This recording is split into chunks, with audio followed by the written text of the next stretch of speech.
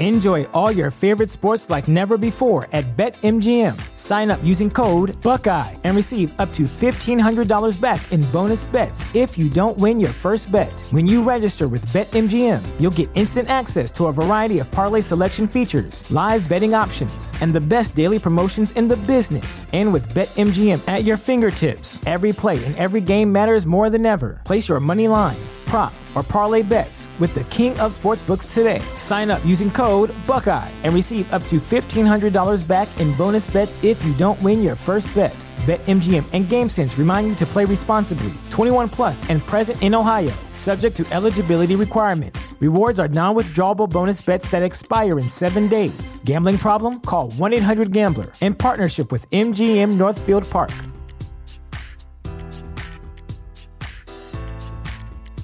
You know how to book flights and hotels. All you're missing is a tool to plan the travel experiences you'll have once you arrive. That's why you need Viator. Book guided tours, excursions, and more in one place. There are over 300,000 travel experiences to choose from, so you can find something for everyone. And Viator offers free cancellation and 24/7 customer support for worry-free travel. Download the Viator app now and use code Viator10 for 10% off your first booking in the app. Find travel experiences for you. Do more with Viator.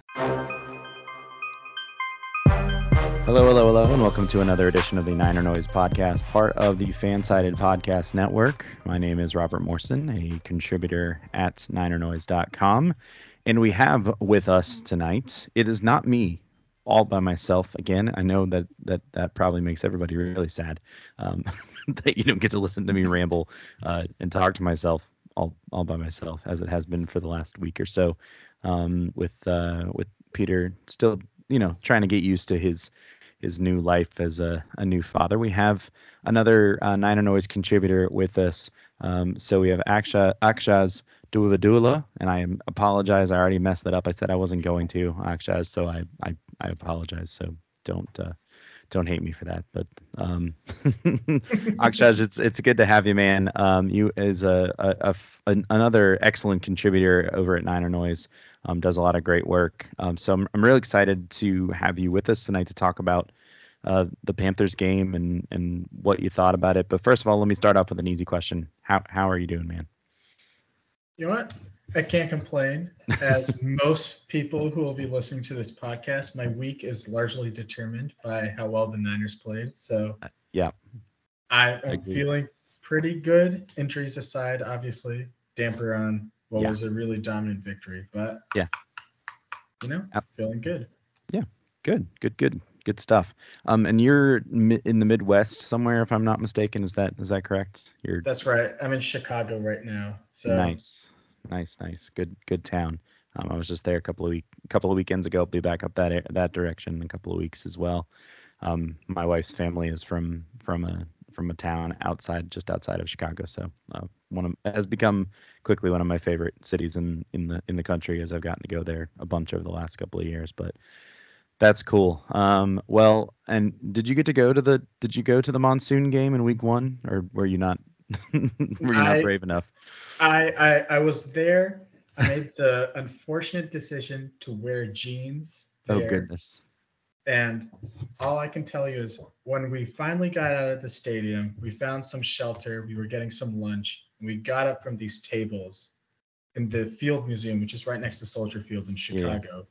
I could see huge puddles of water that have formed underneath my feet from just all the water draining. But I mean, it was a heck of an experience.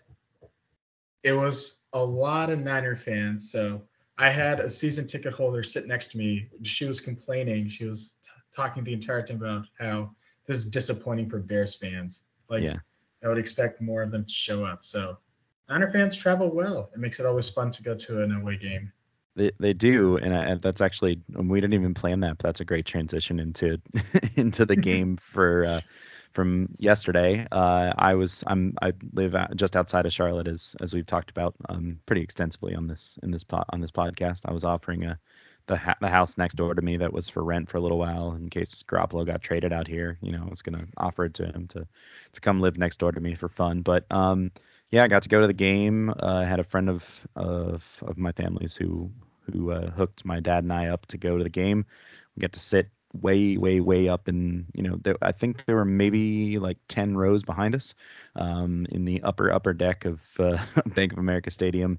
But as you noted, Niners fans travel well, not only ones that live in the Charlotte area, but my dad was talking to a guy next to us who came down from Virginia. I know lots of people fly out from the West Coast and go to all these games. I know there are various other, 49ers podcasts and online venues and stuff who put together traveling contingencies for this group, and this team, as you noted, travels well. And it was not a great showing from the Panthers fans yesterday, both in terms of actually showing up.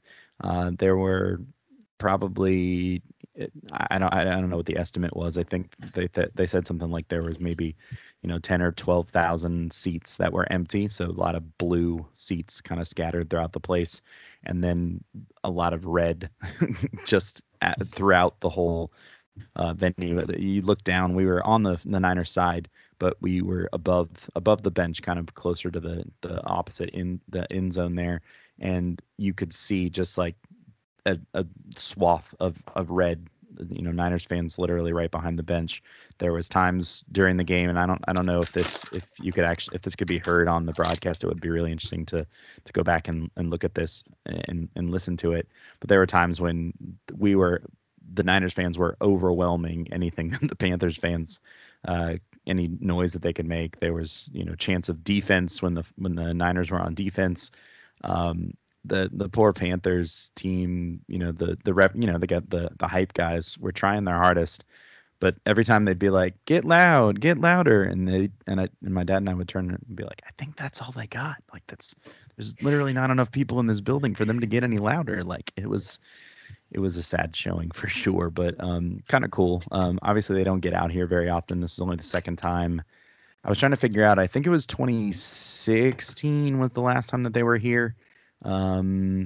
Maybe earlier than that. I the only placement I had on it was that it was that Kaepernick was still on the team. It was the Kaepernick Blaine Gabbert year, so I think that was Chip Kelly's year, if I'm not mistaken. That sounds about right. Yeah, so like 2015, 2016, something like that. They were here. That was a week 1 game. There was a lot of scoring. The Panthers ended up winning. I think that was the year they went to the Super Bowl. So when they finished 15-1 or something like that, but the Niners put up a fight. Blaine Gabbert, the starting quarterback, which is a weird statement to utter at this point, but thankfully we're through that. So any I guess overarching thoughts about obviously the game itself or the experience of watching it or anything like that you wanted to talk about before we get into things that we liked about it and things that we didn't like about the game? Yeah, well, the first thing is that you mentioned the overwhelming nature of the Niner fans, and the moment I knew that people weren't exaggerating it on Twitter was when Juszczyk got that first down reception and the stadium went juice, and I was like, oh man, okay. They weren't kidding around. This is actually a home game for the Niners. Yeah, it definitely was, and there were definitely some Niner fans giving the Panthers fans some grief about it, because they were all like their big thing was that kept coming up on the screen was like defend the den, and yeah, they were getting a lot of grief for that because they were not. Now, the interesting thing is, I don't know how much of it is, because having lived in the Charlotte area for the last, 12, 15, almost 15 years, I guess. The people around here tend to be a little fickle, mostly because it's a town of transplants. Not a lot of people are from here. So you see this when you go to Charlotte Hornets games. It's the same kind of thing where if they're good, people will show up. If they're not very good, people will not show up, and they kind of will tend to, you go to the arena and there's nobody there kind of thing. It's obviously a different thing, NFL football, there's fewer opportunities for people to go as opposed to, the 40 something basketball games that they have in a season. But it is interesting. And I wondered, just based on the Twitter of it all. How much of this it was sort of a calculated move on the part of Panthers fans to kind of be like, look, we're done with this coaching staff, we're done with this regime, like, so we're just not going to show up, and not only that, we're going to make money off of our off of our tickets by selling them to Niners fans. I don't know, maybe that seems a little conspiratorial, but it does seem, based on my friends who are Panthers fans who are kind of done with Matt Rule. But there might have been something to that they were just like, we don't want to do this anymore, so we don't want to watch this. So until you get rid of that guy, we're just not going to show up. And maybe it was a self-fulfilling prophecy or something like that. I just don't know. But as it turns out, they got what they wanted, as the Niners stuck the final nail in the coffin of the Matt Rule experience, as it were, which did not go particularly well for the Panthers. During his 2 years and 5 games that he survived of a 6-year contract or 7-year contract or something that he signed. Mm-hmm. They still owe him like $40 million. It's a good gig if you can get it, I guess. I would like to be hired as an NFL head coach, be bad at my job, and still get paid the rest of that contract. I think that sounds like a good job to get.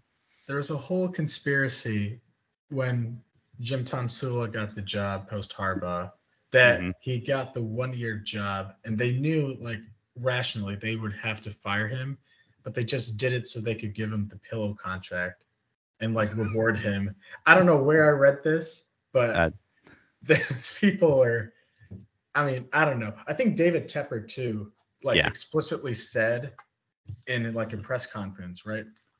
It was a big issue that we had 66,000 fans at the stadium, and most of them were wearing red. Yeah. Like, from what I've read about him, he's a very like proud guy, as most like NFL owners are. And when you have your stadium filled up by the opposite team, like that means something. That tells you something. So who knows? Maybe those Panther fans really were trying to change the tides of their team. Maybe there needs to be something else. That another change that I would like to see happen at Bank of America Stadium. Look at this. We're just rolling into these transitions like we've been doing this for a long time.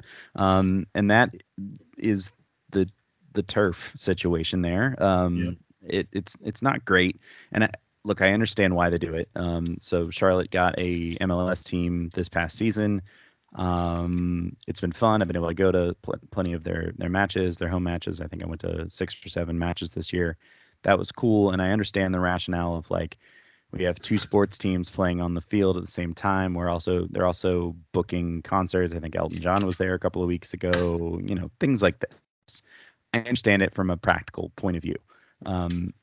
But the fact of the matter is, the Carolinas are a pretty decent climate to grow grass in. It's not like it gets bitter cold here.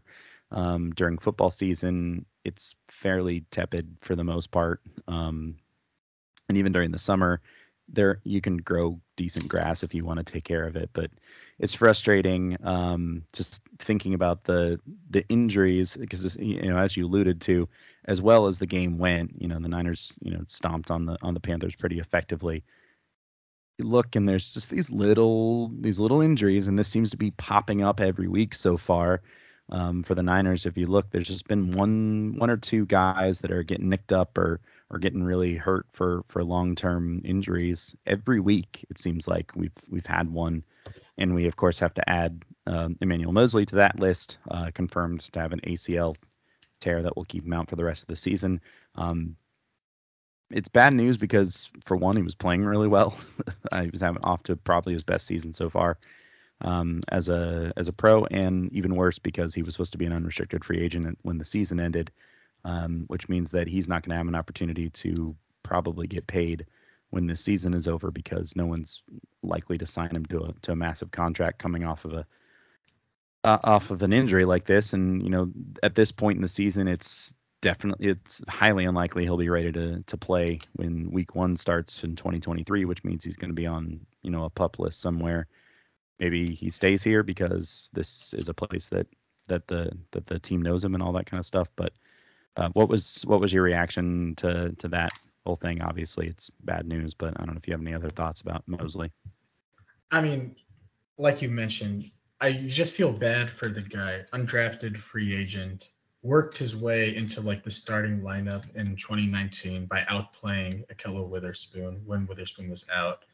Kind of like was the unsung hero of the corners. You know, Verrett was really good, then he got hurt, and there's just a whole cascading effect, but solid CB2 all around. And he was really, really good this year. I mean, it fundamentally altered the defense. Everyone talks about like how good Mooney Ward has been, and he's been great. He's like, you can make an argument he might have been the best cornerback in the league so far. But this defense was working because Mosley was taking an entire other side out of it. And I mean, it's really unfortunate. And when I saw the injury like happen, you could tell it was a turf injury. Like the way his like foot stuck in the grass, like it was just, I mean, I understand the practical stuff you were mentioning, but like, and I think maybe there's a point to be made there, but I think at a certain point, right, like you gotta get the best conditions for the players. And it sucks for him. It sucks for the Niners, obviously. They are probably a little happier now that Jason Verrett's healing up and made it back onto the field. Now, that's a whole nother thing. So, but really, I mean, you just feel terrible because, like you said, about to get his first big payday, like really was coming into his own as like a legitimate like star at the cornerback position. Yeah. I don't know, just an unfortunate situation. It is. I mean, I was the one sort of silver lining of this I read, and I heard this somewhere else. I think Matt Mayoko said this on the 49ers Talk podcast when I was listening to that this morning. The silver lining is that he was probably going to play himself out of the Niners contract, being able to keep him around anyway. If he had kept at that trajectory, there's a good likelihood that he would have been like one of the top cornerbacks available on the market this offseason. And now it seems very unlikely that he goes anywhere and that the Niners are able to keep him around. And similar to what happened with Jason Verrett, last offseason, where they're like, hey, look, the building, the people, just, stick around. And by the time you're ready to go, we'll have a spot for you. So we'll see. That's still unfortunate because that means he's only going to get, maybe a half of a season next year at this point, realistically, to really do something with that 1 year deal that he's going to get. But as you note, Jason Verrett coming back even now seems even more important. I don't know. It doesn't seem like Atlanta's going to be the time to bring him back. Obviously, that's another turf situation because they're an indoor. They play sort of pseudo indoor outdoor kind of thing. I think they can open up the roof kind of thing there, but. I would be surprised if Verrett is active for this game simply because running him out there after an ACL injury and with his proclivity for getting injured, I think running him out there on a bad field probably doesn't make a lot of sense. So I could see them, running with Ambry Thomas and Deommodore Lenoir and Sam Womack and letting that group of players kind of work opposite Ward and letting Verrett kind of have another week to get his legs underneath him. And then, of course, there's Jimmy Ward. Speaking of Wards, who, poor guy, comes back from a hamstring injury, plays literally the first special teams snap of his season, breaks his hand, didn't realize that he broke it, went out for the first defensive snap of the game, and then he comes off the field. I remember seeing him. I noted that he was out there on the kickoff, and I was like, oh, there he is. Like, that's strange. I wonder if they're just kind of working him back in. And then I noticed that he, Deshaun Gibson, and Talanoa Hufanga were all out there for the start of the defensive snaps. And then I saw Ward come off the field immediately after the first play, and then we didn't see him again for the rest of the game. And just a real bummer that he broke his hand on one play. It seems like there's a chance that he might still be able to play depending on what the situation with the surgery is. But gosh, he's managed to keep himself relatively healthy comparatively to where he was at the beginning of the year. But this is no pun intended, but this is a really bad break for Jimmy Ward coming into the fifth game of this season when he was supposed to be like, yeah, he's coming back. We're all good. Yeah, I mean, Deshaun Gibson's play has kind of like made people not forget, but it hasn't been the whole, oh my God, the 49ers defense is like absolutely lost without Jimmy because of Right. like how well he's played and how well other players have played. But for Ward too, he is also in a contract year. Like it's actually super unfortunate and it's frankly terrible what's happening with some of these players. And I think there's talk of him clubbing the hand depending on how the surgery goes, as you mentioned. And Jimmy's a great player. Like him being on the field takes care of so many different things. But I think not to like make light of the injury, I think the 49ers are a little less concerned that he might be missing some time again. I think they think they found the formula to like mask enough of what he would bring to them. And Hufanga playing the way he has been, I mean, it's just, I think they're disappointed, but they're not losing sleep over it the way they might be over Mosley's injury. Yeah. I mean, the one downside, if you look at it, is clearly that first snap showed us something that they were going to do, I think, probably with some thought to filling more in for losing Azeez Al-Shaair in that position, as opposed to and thinking, well, Hufanga has some versatility in terms of being able to play closer to the line. Although if I remember correctly, I think it was Ward who was actually the one who was closest to the line of scrimmage on the one play that he was out there, and Hufanga and Deshaun Gibson were actually the deep safeties on that play. But I think all three of them, I mean, I know Gibson has experience playing both safety positions. Hufanga's obviously got a little bit of that sort of, downhill linebacker tendency in him as well. And then, Ward has been, a Swiss Army knife player throughout the entirety of his career. So I could definitely see that being something that they do. And if they decide, he's going to play with the club on his hand, well, maybe having him back there as a deep safety is not the best option in that particular case, because you're basically, I mean, he's losing a hand, which means he's not going to be able to be an effective, like as effective in terms of like catching the ball, for example, if there's an interception opportunity, whereas he can get up close to the line, be a, run enforcer, kind of a third linebacker, hybrid safety kind of player. So I could certainly see him still being useful, even if he has to play with that club on his hand. But it's just again a real bummer to see him one play, one special teams, one defensive play, and that's it. That was the rest of his day.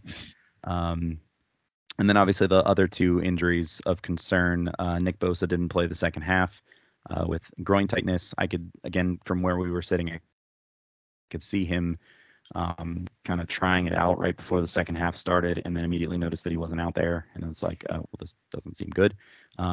Seems like it might have been more precautionary than anything else, but with these types of injuries, you just never know, like, because you can't do anything about it really. You're just gonna have to rest it and hope that it gets better, and hope that you don't do anything to make it worse. So again, similar to with the Verrett thing, do you put him out there against Atlanta, who's not a really great team, in their home stadium with the turf and all that stuff? I don't know what you think about that, but obviously this is a concern, and you hope it's not a long-term problem. I was just thinking about that because, like, obviously as fans, we have a very different like perception of like, oh, like this team's good, this team's bad. So I mean, I think like I personally, based off where I think the two teams are, wouldn't play Nick Bosa. I think Shanahan said today in his presser that Bosa's injury was bad enough to where if they were practicing today, he wouldn't be able to practice. So it's clearly still an issue.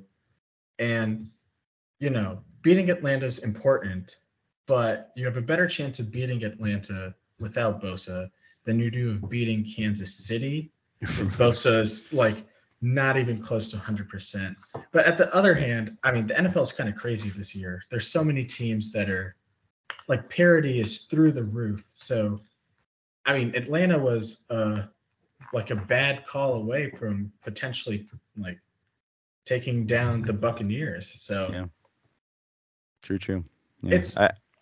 It's hard. Oh, sorry. It's hard only because like like if the Niners had taken care of business against Denver, let's say Chicago, but not even Chicago, let's throw that one away and just had taken care of business against Denver, then I'm like, yeah, sure, rest them up. It doesn't matter. Yeah. But this team has kind of lost a lot of its easy buffer because it like didn't take advantage of what was a very easy, especially now in hindsight, very easy opening schedule. Yeah. So, I mean, I don't know. I would err on the side of caution because I think they have enough to get where they need to go. And it's really important that Bosa's there when the games really do matter. But it's a tough one. Yeah, I think I agree with that generally. But that's certainly something, one of those situations where I'm glad it's not my job to make those decisions, right? And then, of course, the last one is Robbie Gould, who goes down. I don't even know what to say about all that. That was just some awful stuff. Yeah, he's got a knee contusion. I believe it's on his non-kicking leg, if I'm not mistaken, which is, the plant leg. So I think still important. I don't kick the ball for a living, but I feel like mechanically speaking, both legs are probably pretty important. He didn't, again, after it happened, saw him kind of wandering around. Took a couple of practice kicks on the netting, seemed okay, and then it was just like, okay, well, he's done, which again I guess is partially precautionary, like why we don't need to run him out there anymore at this point. We'll go for 2 if we need to. Although Wisnowski did make that extra point later in the game, so that was nice. I think they'll definitely bring in some kickers to try out this week. But my concern, and this is just sort of a general thing, this doesn't necessarily have anything to do with Gould or not, is that they're really starting to brush up against the IR rules, because they can only bring back so many players, right? Mm-hmm. 8 from the IR list. I think it's 8. Is that right? It's something like that.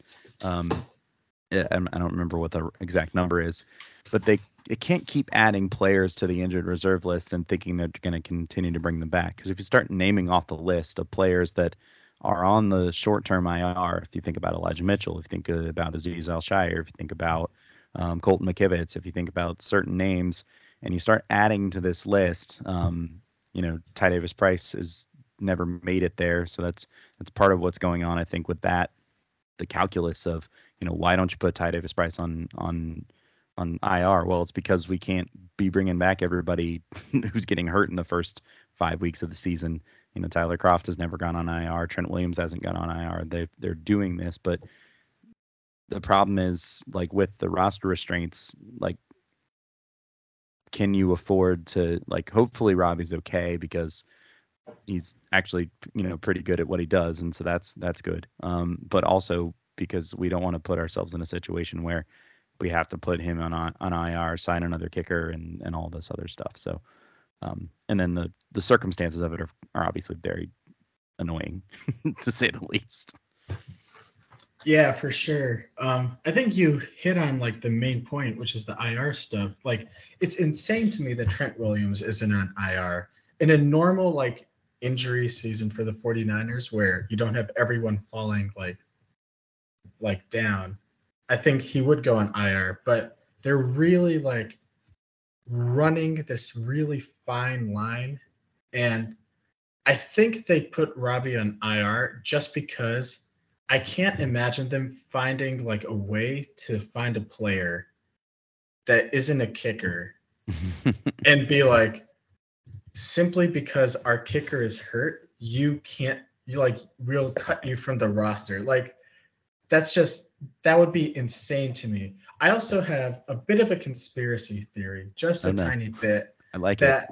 I think because Robbie's had 2 kicks blocked now this year, mm-hmm. which is 2 more than should be blocked, just like in general.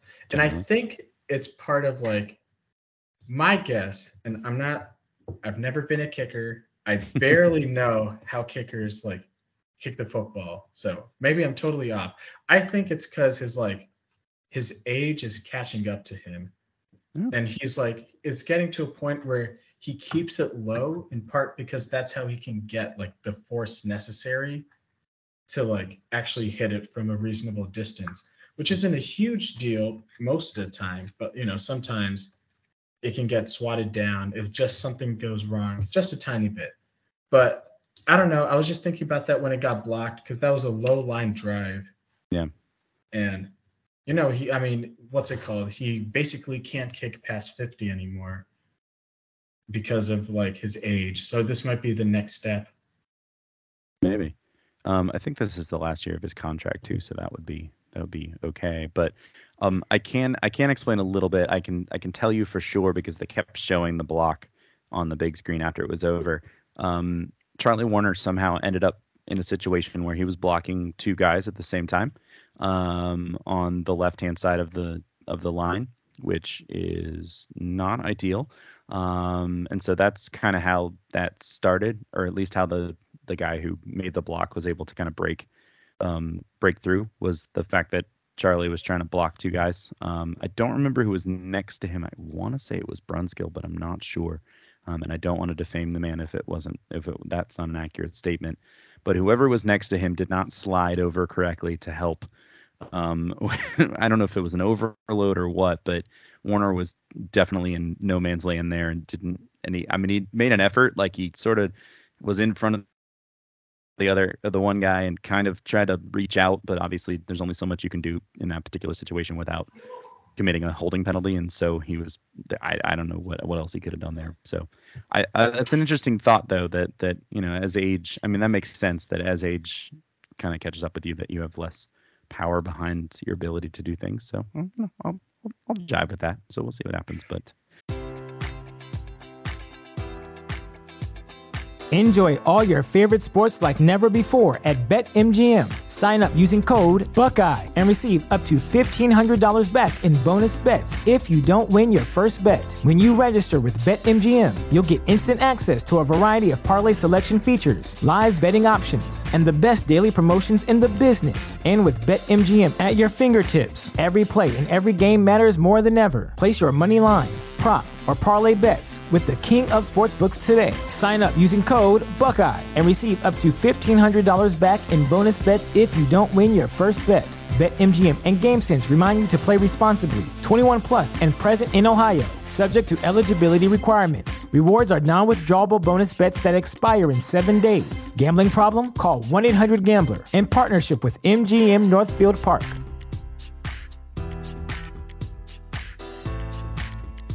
You know how to book flights and hotels. All you're missing is a tool to plan the travel experiences you'll have once you arrive. That's why you need Viator. Book guided tours, excursions, and more in one place. There are over 300,000 travel experiences to choose from, so you can find something for everyone. And Viator offers free cancellation and 24/7 customer support for worry-free travel. Download the Viator app now and use code Viator10 for 10% off your first booking in the app. Find travel experiences for you. Do more with Viator. Support for this podcast and the following message come from Corient. Corient provides wealth management services centered around you. They focus on exceeding your expectations and simplifying your life. Corient has been helping high achievers just like you enjoy their lives more fully, preserve their wealth, and provide for the people, causes, and communities they care about. As one of the largest integrated fee-only registered investment advisors in the U.S., Corient has deeply experienced teams in 23 strategic locations. Corient has extensive knowledge spanning the full spectrum of planning, investing, lending, and money management disciplines. Leverage Corient's exclusive network of experts to craft custom solutions designed to help you reach your financial goals, no matter how complex they may be. Real wealth requires real solutions. For more information, connect with a wealth advisor today at Corient.com. That's Corient.com. Corient.com.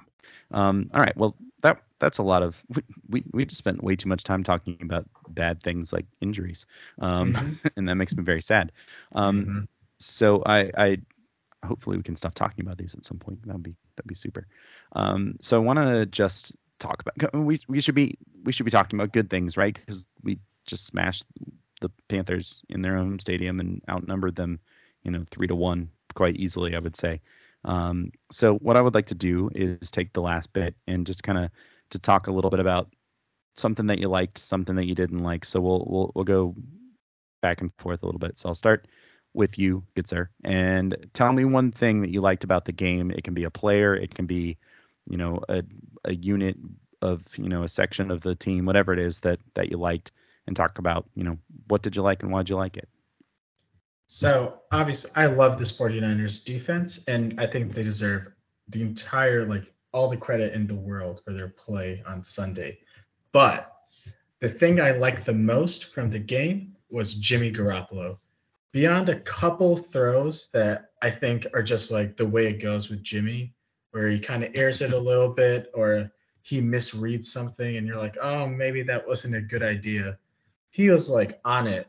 I mean, his throws under pressure were perfect. The missed pass to Ayuk, especially, that was actually a perfect pass, and Ayuk just misjudged the ball. And I think generally he was really efficient. He was really smart with the football. He got it to his players when he needed to. He got hosed a couple times with some drops and Kittle's fumble that took away from what could have been an even bigger game for him. But we've talked a lot, unfortunately, because of Trey Lance's injury, about things we've talked about in the past, which is what does Jimmy Garoppolo's level need to be for this 49ers team to be a Super Bowl contender, to actually win it all. And if he plays like he did against Carolina the rest of the season, I think they're right up there. I honestly think this team not only can, but could be considered, hopefully with all the non-season ending injuries, getting resolved. So big ask. Yeah. But I think this team could be considered one of the favorites to win it all, because if your quarterback can get the ball to your weapons like he was doing against the Panthers, that's a hard thing to stop. Yeah, agreed. I mean, even in, Jimmy from last week would be fine. I think he was a lot better on Sunday against the Panthers than he was against the Rams. He was, fine against the Rams, and he did the job of holding onto the ball, and that ultimately is what we need from him. I mean, Peter and I have talked about this repeatedly. If this defense is going to be this good throughout the year, and I think they've pushed their points per game total up over 10, which is just remarkable. But that we're scoffing at that, but that is the way that it is.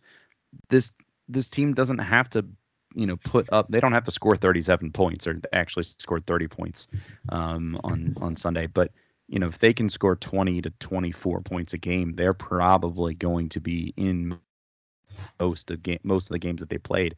And if you look at, they've won 3 games, and in those 3 games, they've scored 27, 24, and 37 points. Now, I have to take slight away from that and say that the offense has actually scored, 30 and 17 over the last 2 weeks, because the defense has been responsible for 2 touchdowns.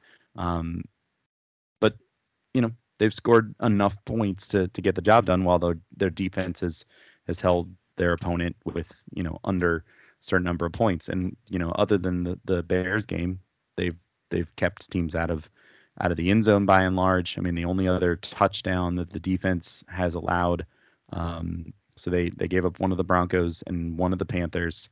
Outside of the Broncos game, those are the only 2 touchdowns or outside of the Bears game, those are the only 2 touchdowns this defense has allowed. So, as you know, that Garoppolo doesn't need to be great, but he needs to be right on that. He needs to be taking care of the ball, and he needs to be efficient.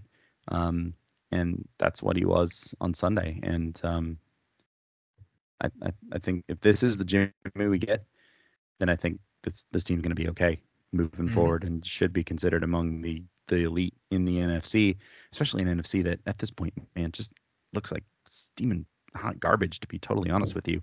I mean, is anybody good? Philadelphia's probably good, but have they played anybody yet? I don't know. You could say the same thing about the Niners too. Their schedule has not been the most difficult. So talk to me after week 10 when they've played Kansas City and the Chargers, and then we'll maybe have that conversation in a little more detail. But yeah, I mean, I think the NFC is really, really wide open, and if the Niners can get consistent quarterback play, then why not them? Why not them? Yeah, I mean, I think not to like think too far into the future, but when the playoffs comes, right?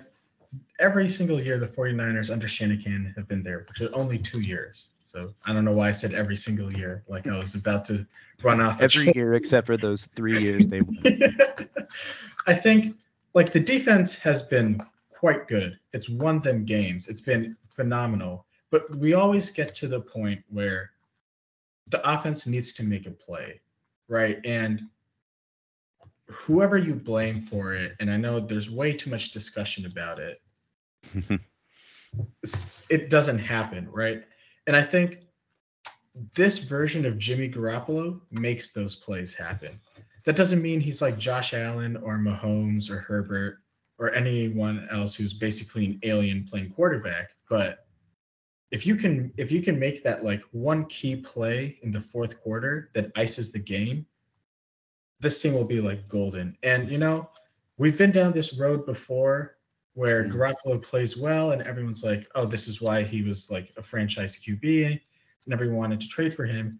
And you always get reminded like, okay, like, no, this is actually who he is, right? Yeah. So I don't know. I was cautiously optimistic. I think the Falcons game might not say a whole lot about anything, but I think when he played this Chiefs, it's going to be a really big like indication on Garoppolo because that Kansas City's defense isn't like elite, but it's pretty good.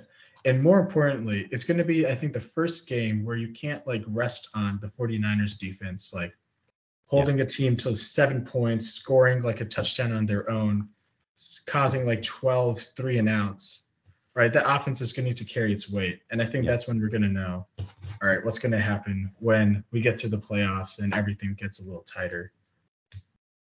Agreed. Yeah, totally on board with that. So the thing that I liked, pretty simple. You said the defense obviously continues to be basically the best defense in the NFL. But I really wanted to highlight specifically the rushing defense. They were doing quite well heading into this game, but they somehow lowered their average yards allowed per carry heading into coming out of this game than they were before they got there. I think they were sitting at like 3.4 yards per attempt coming into the game. They're now sitting at a whopping 3 yards per attempt given up on the ground. And I just got to go, like, how is that even possible? Like, I mean, I know this is not a running league anymore and that whole thing, but 3 yards per attempt is just dumb. Like, that's ridiculously low. They held the Panthers to 17 carries for 64 yards. Christian McCaffrey was particularly inefficient, I would say. He had 14 carries for 54 yards. 19 of those came on his one touchdown run. So if you take that away, it's 13 for what is that, like 30 something yards. Now obviously they had to get away from it as the game kept getting away from them further and further. But the rushing defense has been revelatory, I think, in a lot of ways. Now obviously the defense across the board is fantastic. They still are first in terms of only having allowed 2 touchdown passes so far this season. Again, like crazy stuff, but that rushing yards per attempt allowed, that number just kind of jumps out at you, and I really wanted to highlight it because it's just nuts. Like to only allow 3 yards per carry is crazy. I don't know what's going on, but we have incredible segues because I was actually going to say the thing I disliked from the game was the rushing defense. Oh, interesting. And, I'm looking at the stats, and the numbers look a lot worse than I think the game felt. Yeah. I don't know exactly what it was, but it felt like the Panthers were getting like a pretty consistent interior push on the rushing attack. And it felt, and this might also be me confirming my priors a little bit with Armstead and Kinlaw both out. So I was expecting to see that. So I looked into it more. But it's really nitpicky. But I think this defense is good enough to where like nitpicky is okay. Yeah. And the Panthers are not all that good. And I mean, let's just I don't think I'm saying anything crazy here. They're not a good football team. That's why they fired their head coach.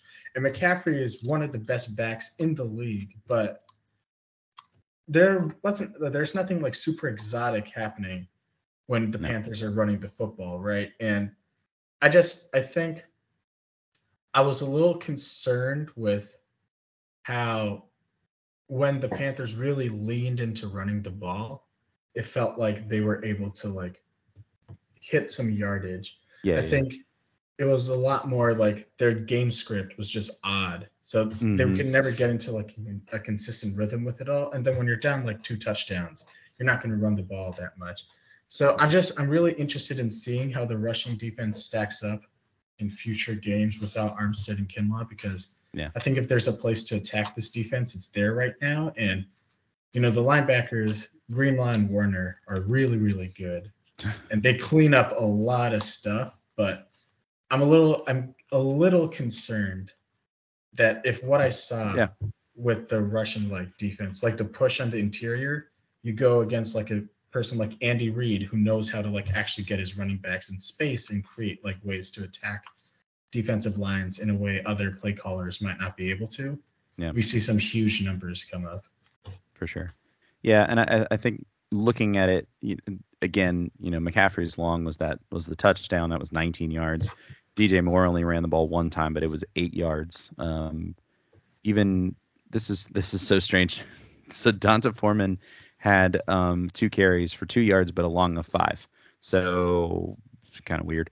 But as you say, those are kind of those long numbers. So each of those, they only had 17 rush attempts in the whole game, but 3 of those carries were 5+ yards.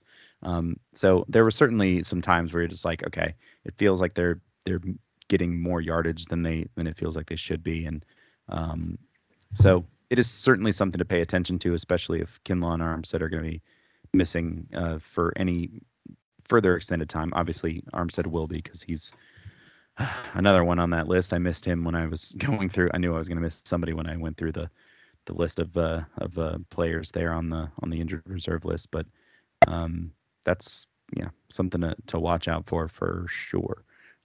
Cool. So that's funny that your thing that you didn't like was my thing that I did like. So there we go. Funny how that works. My thing that I didn't like was Robbie Gould having to make tackles. Because obviously it's bad when your kicker is having to make tackles. He is, clearly not built to be doing that thing.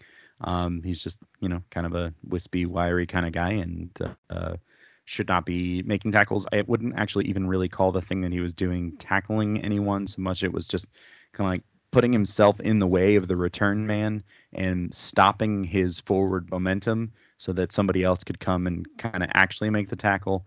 But I don't like it in any way, shape, or form. Obviously, the fact that he got hurt makes it worse. But I wouldn't have liked it anyway, simply because the indication of the fact is that just means that the special teams units were not doing their job in terms of covering those kicks. And you mentioned the 2 blocked field goals that we've had so far this year. One in this game against the Panthers, and then one that led to the only score for the Seahawks in week 2. It's concerning, especially because the Niners were very specific about hiring a new special teams coordinator, and they brought in guys like Oren Burks and George Odom and Ray McLeod and these sorts of guys who were supposed to be specifically here to make the special teams unit better. Now, I don't know what impact those 3 guys have on kickoff coverage, not kickoff coverage, but the kick protection on field goals. But I'm certain that Burks and Odom are both on the kick return coverage teams, and the fact that they were able to get those kicks in well deep into their own territory. That was Raheem Blackshear, who had 7 returns for 200 yards It's 28.6 average. 48 was the long. So it's not what you want to see by any stretch of the imagination. And hopefully it's something that they can clean up because, as you said, in a situation where you watch your team win 37-15, it's mostly nitpicky stuff, but that's important. Like, and a better team will take advantage of that. I mean, they did score their only touchdown of the game off of a long kickoff return. So that shortens the field. And when your defense is as good, even with your defense as good as this one, you're putting them in a bad situation if the offense only has to go 52 yards down the field or whatever. So certainly something to watch out for. But I didn't like it in this particular situation because of the injury that it led to, but also because why is this still not better? It's kind of where I am at this point. Yeah, I mean, I was really disappointed because for the first 4 games, even though I think the DVOA for the 49ers special teams was at 28th in the league, it felt like they had turned a corner everywhere but field goals, and that felt like it would like course correct. Maybe it won't, but this was really bad. This was like Richard Hightower era special teams where you knew something was going to mess up somewhere, and it's these like small things I think you mentioned that a good team will take advantage of. This hidden yards that special teams provides are so instrumental in like football, and the returns are a huge deal that like if it wasn't for like the amazing nature of the 49ers defense, that could have flipped the game entirely. Like that by itself is enough to just like change a game. But it's also like returns, right? Getting an extra 3 or 4 yards here, tackling a punt returner before they get 3 or 4 yards, pinning someone deep. All these small things are so important and they add up. And I was really disappointed too. I thought, it was just like sloppy. Yeah. And I don't know. I don't think there's a good like justification for it. I don't think it should happen in the future. And, I think it'll get better mostly because I thought it had been pretty good beforehand. But, who knows? This could be as long as I think my one thing is as long as the returns are fine. I think the biggest issue the 49ers had on like special teams last year was that they gave up so many yards and like just by not like returning punts. Yeah. Just like walking like 5 steps forward after a punt. And it's a little bit of hyperbole, but honestly, that's what it felt like at times. It was just like, it was a mess. And it was like they were giving up so many yards. So I've liked the change there. I didn't like you mentioned, what happened with Robbie getting hurt. That's inexcusable. I think Charles Davis on the broadcast actually made a big point of it.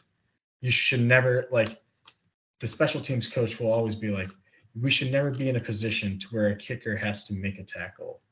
And we'll see where it goes next week. Yep, for sure. Cool. All good notes for sure. So, I mean, it should be said again. This was a game where the Niners pretty well dominated the game.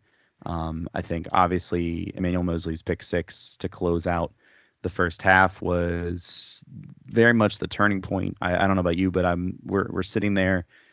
It's 10-3. About a minute left to go in the half, and I'm like, gosh, are we doing this again? Like, we're doing this like small little 7-point lead heading into halftime, even though we've just thoroughly dominated this team. And I think that was the moment when Moseley scores that interception, and it's 17-3 instead of 10-3 going into halftime.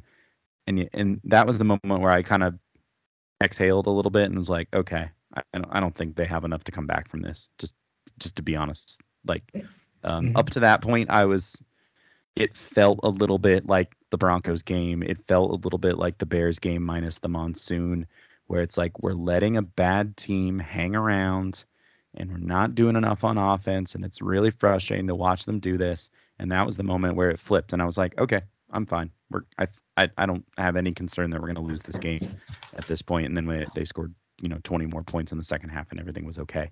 I don't know what you thought about that, just kind of as a closing thought for the podcast. Oh yeah, when Mosley scored that touchdown, I was like, we won. Even when McCaffrey like scored again, I wasn't even concerned for a second. Yeah. It was just like, I mean, it changed everything. It wasn't only, I think, like the touchdown is a huge part of it, but I think it was just how demoralizing it was for like the Panthers offense. Mayfield like pumps that and then airmails it.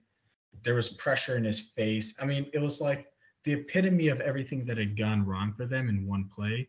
Mm. I mean, they put up a decent effort in the early parts of the second half, but luckily the offense was able to like figure it out and not like take the foot off the gas, and turned out to be a real easy win. And like you mentioned, we should really emphasize the Niners like won this game. This wasn't like they barely snuck by, we should question like the talent on this team. No, they did what good teams do. They dominated a bad opponent in like humiliating fashion. This is the type of stuff that like tells you, all right, this team is legit. Yeah, agreed. And something they should have well done against the Bears and against Denver. Denver, a team that I was kind of like flip-floppy on towards. I was like, they might be pretty good, but they might be the worst team in a really good division. That might be an understatement at this particular point, but that's neither here nor there. Yeah, I mean, I guess the frustrating part in this, we can sort of finish on this, is that they're 3-2 and they're in first place in the division, by a full game, and then they own the tiebreaker at this particular juncture by merit of being 2-0 in the division. But this should be a 5-0 team. I think that's the one point you look at this and you go, they should be 5-0, 4-1 at worst. Like if you throw out the week 1 game because of the weather and all that stuff, like they should be 4-1 at worst, and we should not be having this conversation about the fact that they're 3-2 and yada yada. But again, like we already said, the NFC being what it is, there doesn't seem to be like a team that's standing out heavily. I mean, Philadelphia has been good so far, but whether or not that has the legs to kind of carry them through the rest of the season and into the playoffs remains to be seen. So I think the Niners are certainly in that conversation. And there's a lot of weird things like the Giants are 4-1. I don't know. It's a world. It's a world that we live in, such as things are. I don't know how these things happen. But that's the NFC right now. It's hard to predict. We're reaching the point, we're a couple weeks away from where these like crazy feel-good stories become like, okay, this is kind of legit. I mean, that's my only like concern is teams lose bad games. It happens, right? And you're like, I've never been thinking the Niners are screwed because they're really talented. The assumption is that they'll figure it out, and they have to some extent, right? 3-2.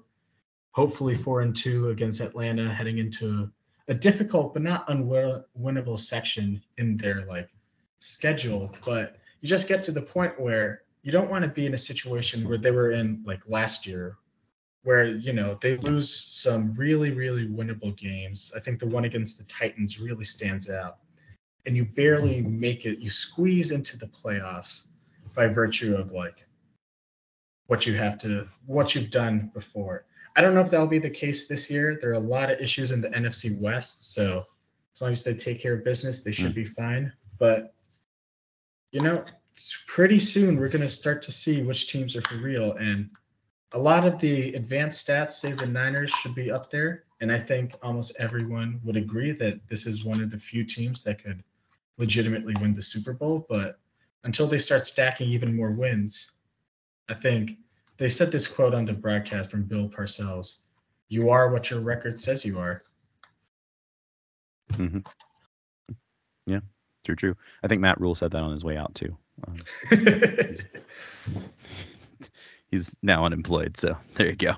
Well, cool. Well, Akash, I want to thank you so much for joining me tonight. It's been a great conversation chatting with you.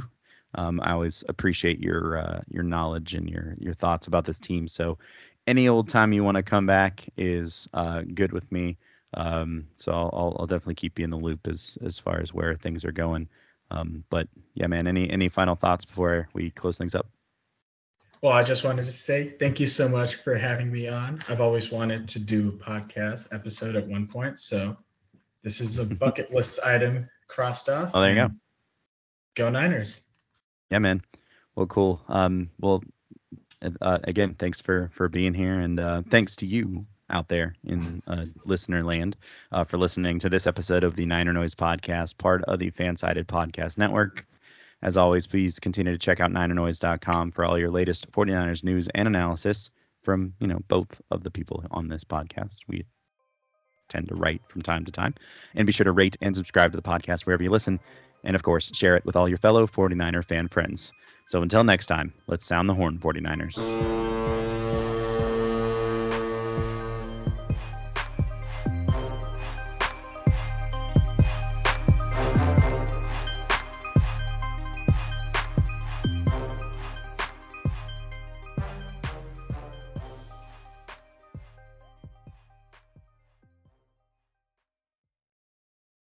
You know how to book flights and hotels. All you're missing is a tool to plan the travel experiences you'll have once you arrive. That's why you need Viator. Book guided tours, excursions, and more in one place. There are over 300,000 travel experiences to choose from, so you can find something for everyone. And Viator offers free cancellation and 24/7 customer support for worry-free travel. Download the Viator app now and use code Viator10 for 10% off your first booking in the app. Find travel experiences for you. Do more with Viator.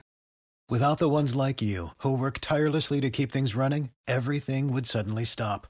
Hospitals, factories, schools, and power plants, they all depend on you. No matter the weather, emergency, or time of day, you're the ones who get it done. At Grainger, we're here for you with professional-grade industrial supplies. Count on real-time product availability and fast delivery. Call, click Grainger.com, or just stop by. Grainger, for the ones who get it done.